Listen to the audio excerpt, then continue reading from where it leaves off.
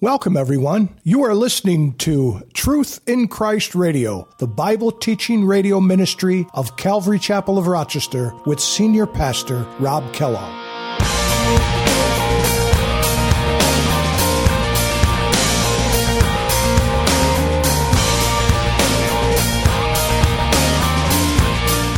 You know, as far as hearing goes, the Bible says in Romans chapter 10, verse 17, it says, "So then faith comes by hearing, and hearing by the Word of God." And we know that the Word of God, Jesus, He's the one who created us. He gave us 2 ears to hear. Certainly, the Word of God gave us ears to hear. But also, I think the implication is also this, that faith comes by hearing, and real faith can only come by hearing certain things. If you've got ears, God wants to speak to you.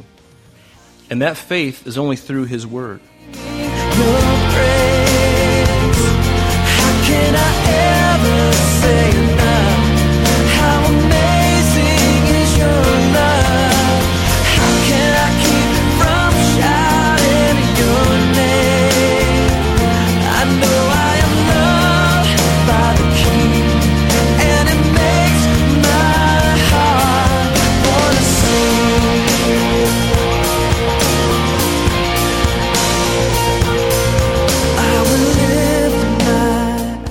Welcome, everyone, to today's edition of Truth in Christ. Faith comes by hearing, and hearing the Word of God.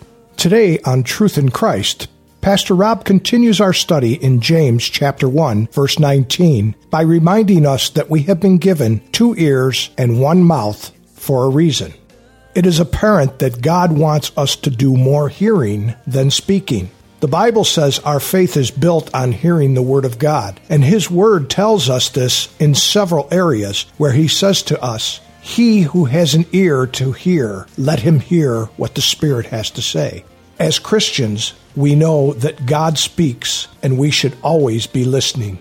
Here's Pastor Rob with today's lesson. We could open our Bibles to James chapter 1, and we're going to finish chapter 1 today.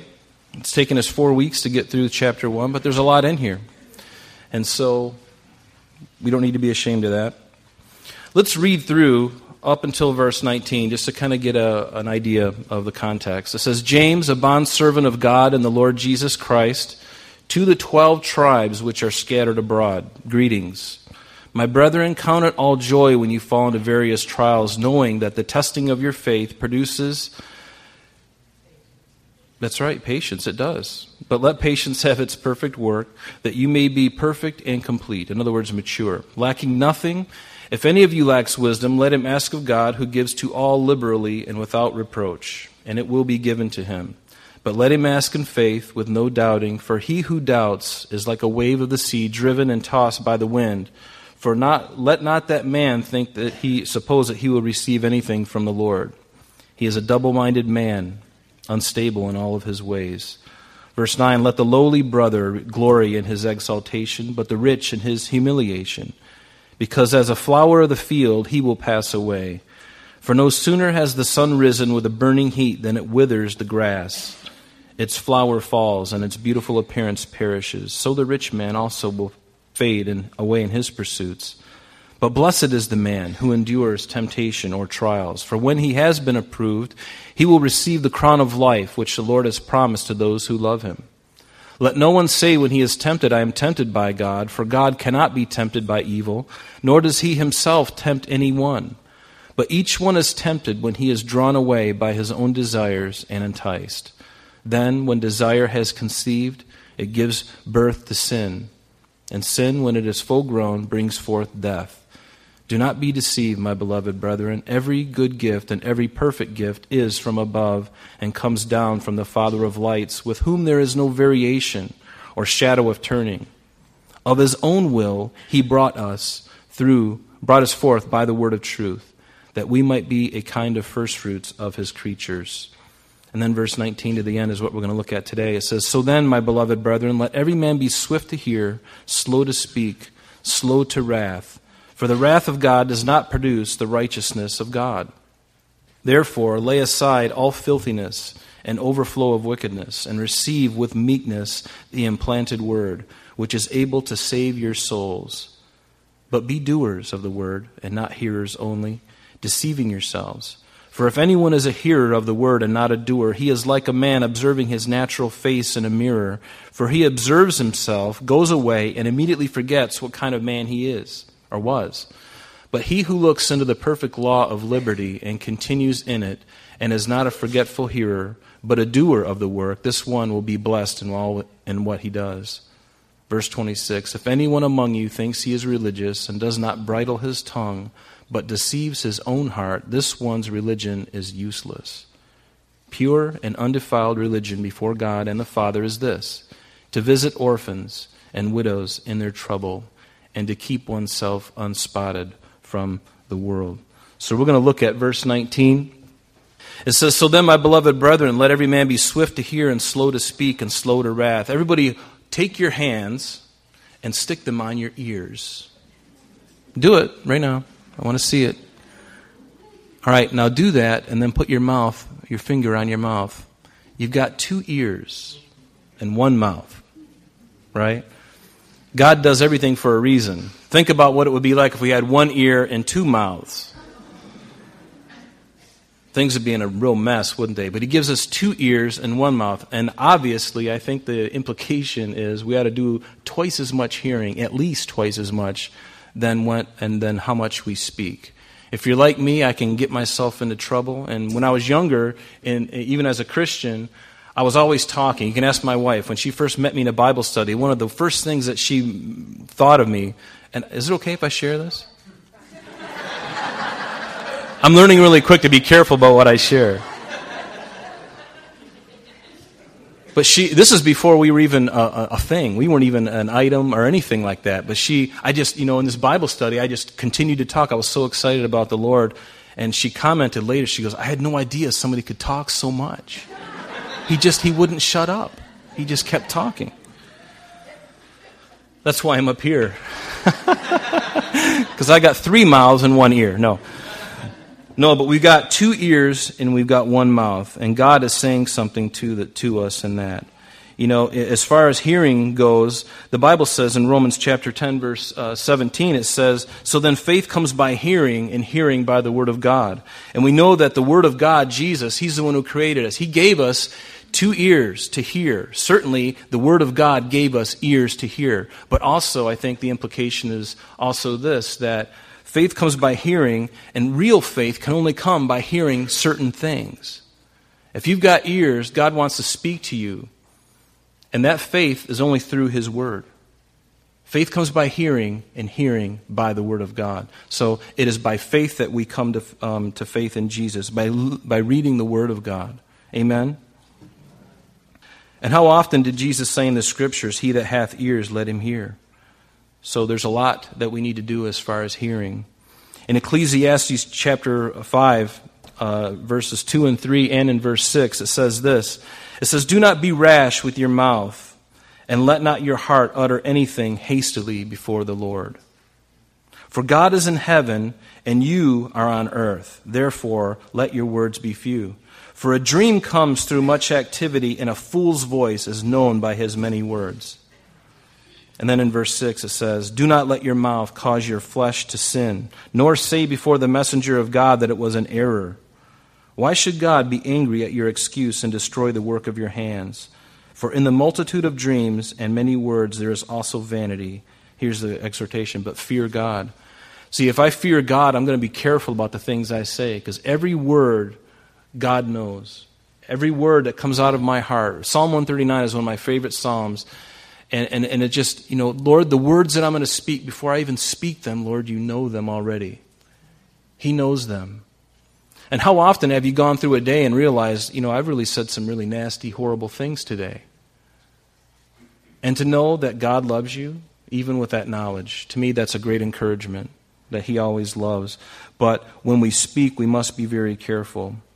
You remember when Peter was up on the Mount of Transfiguration with Peter, James, and John, or Peter was there as the Lord was transfigured before them on that mountain.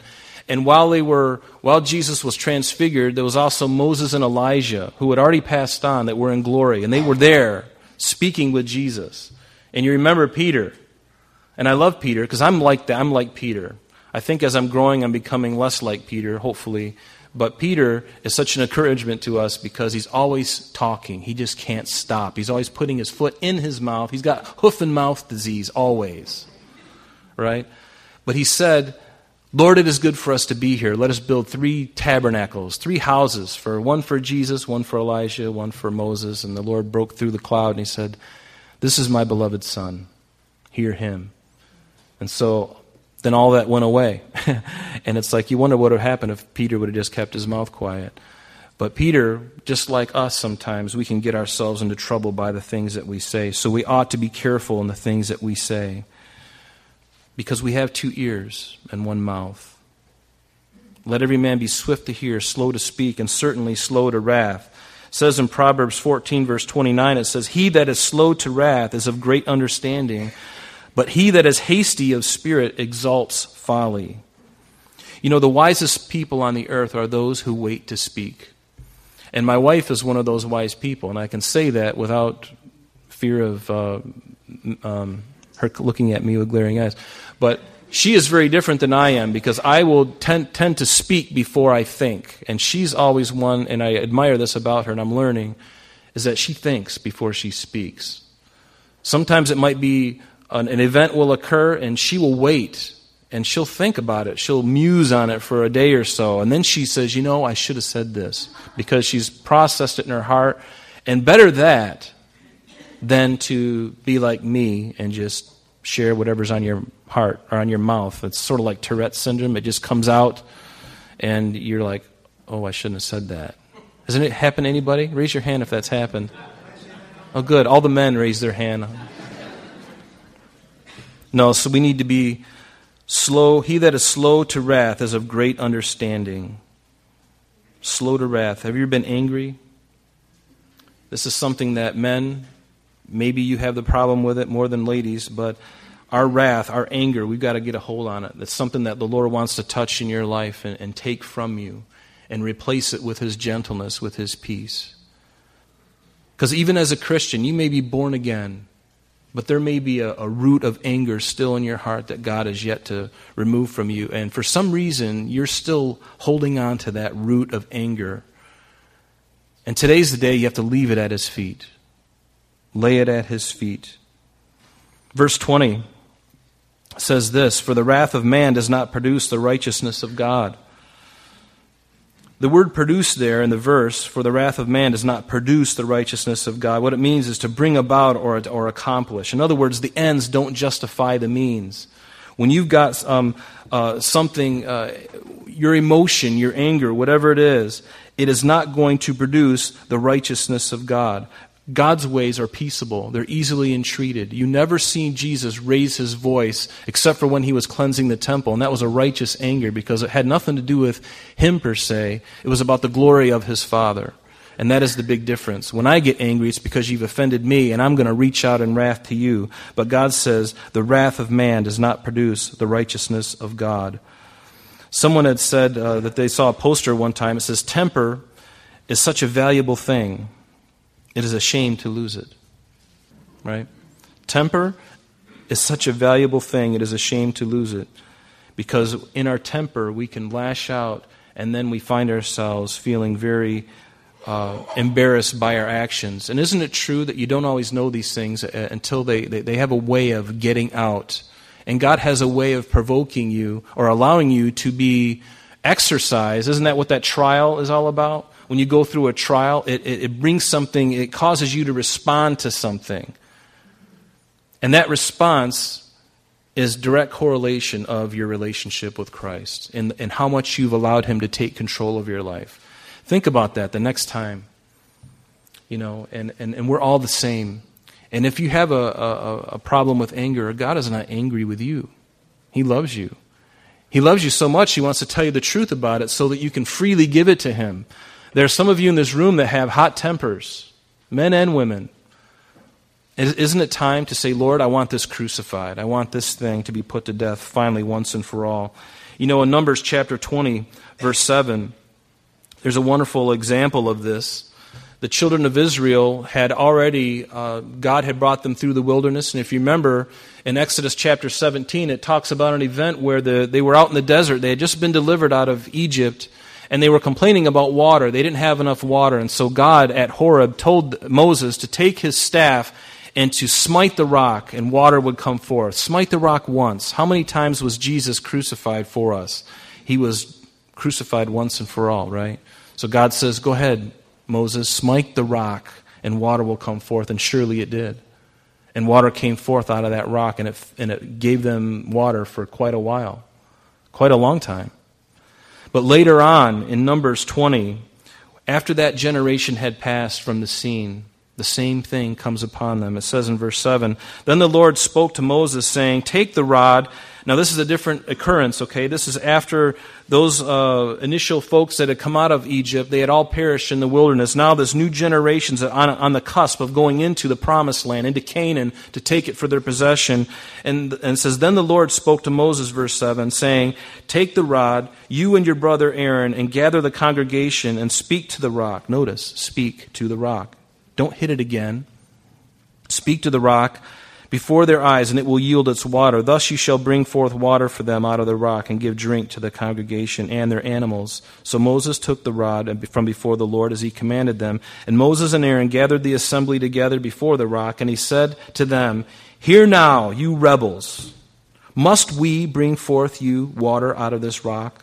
And then Moses lifted his hand, and he struck the rock twice with his rod. And water came out abundantly, and the congregation and the animals drank. And then the Lord spoke to Moses and Aaron, and says, Because you did not believe me, to hallow me, to reverence me in their eyes of the children of Israel, therefore you shall not bring this assembly into the land which I have given them. This was the water of Meribah, because the children of Israel contended with the Lord, and he was hallowed among them. Isn't that interesting? Moses' anger just getting the best of him. And God was using these events in his life to reveal it to him. And you know, there's a point when your anger is going to cost you something. It cost Moses the ability to go into the promised land. But there are always consequences for our actions, with our mouth, with our anger. What's going on inside? Because when you lash out, it's out there. You can't take it back. Even if you say you're sorry 100 times, that act can hurt someone so deeply and so badly. And it brings a reproach upon the name of Christ, doesn't it? I mean, ultimately, Jesus is who he is. He can't be touched by any of these things. But people around us, who is this Christian? What is it like being a Christian? Is this what it's like being a Christian? There's nothing worse than being rebuked by an unbeliever. Have you ever been rebuked or corrected by somebody who doesn't even know Jesus? And they come up to you and they say, You know, I heard you say this, and I didn't think Christians said that. And then you're like, Yeah, you're right, they don't. It's because I'm not a Christian. No. So these things happen, don't they? And certainly that happened to Moses. God allowed it, and he was bringing it out at him. Why? For the purpose of punishing him? No, for the purpose of grace. God wanted to reveal it to Moses.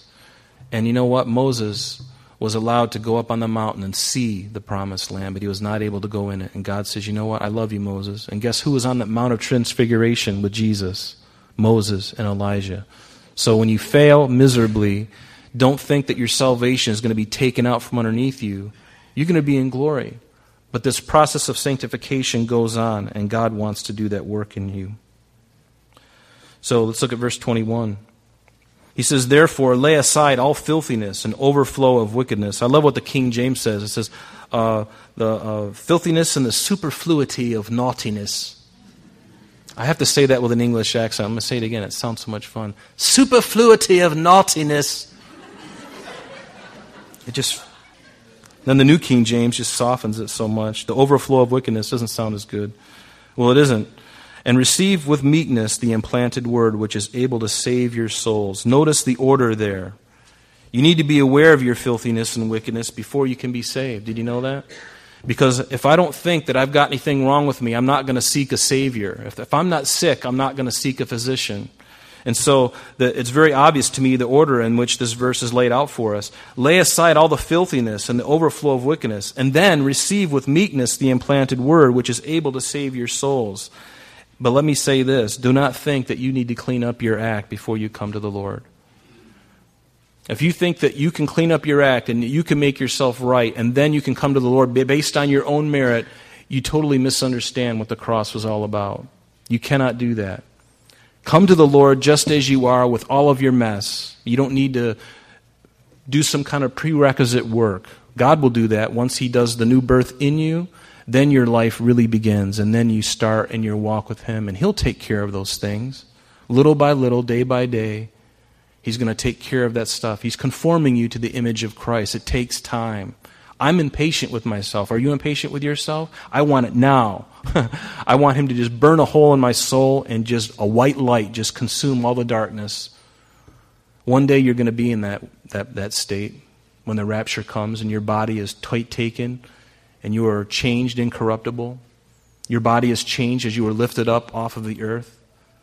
This corruption will put on incorruption. Look forward to that day because it's coming.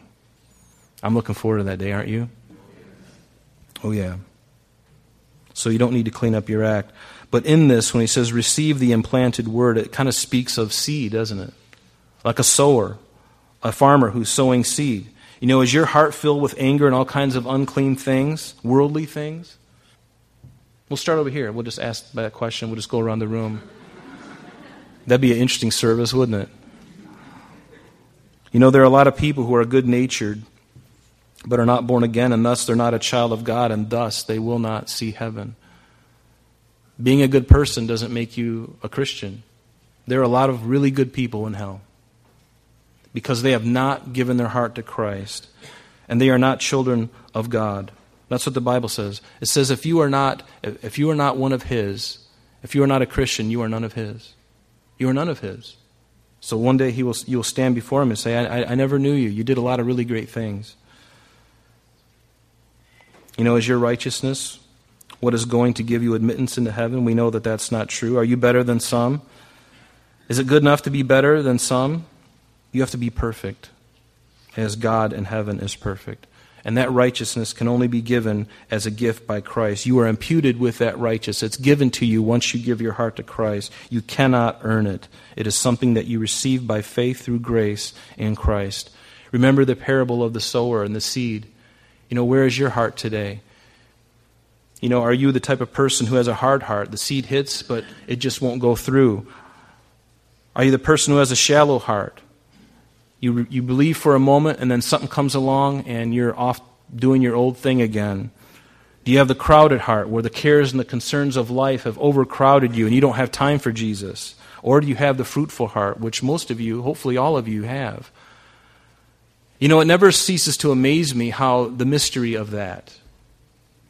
Because I've known people who have confessed Christ. They've gone through the prayer. They've gone through the thing. And for all visible purposes, you'd say, yeah, they're born again. But something happens and they're off doing their own thing again. And they never really were saved. Because they go back into their old ways and there's no going back at that point. They go away.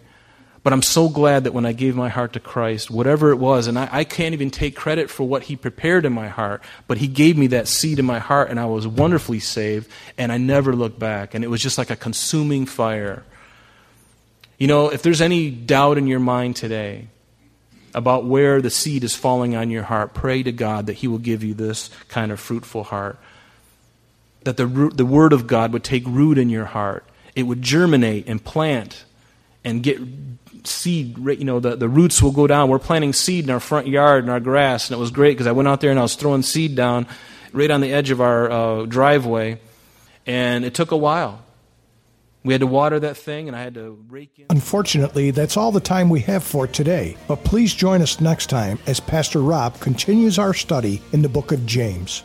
Calvary Chapel of Rochester is located at 2503 Browncroft Boulevard, Rochester, New York, 14625. You can reach us at our church office between 9 a.m. and 4 p.m. Monday through Friday at area code 585-586-3140. If you would like to have an audio CD of today's message mailed to you in its unedited form, simply mention today's date when contacting our church office for ordering details. And that number again is 585-586-3140. You can also contact us via the web by logging on to www.calvaryrochester.com. There you will be able to access a number of useful things, such as information concerning our beliefs, ministry and contact information, our location and service times, and much more.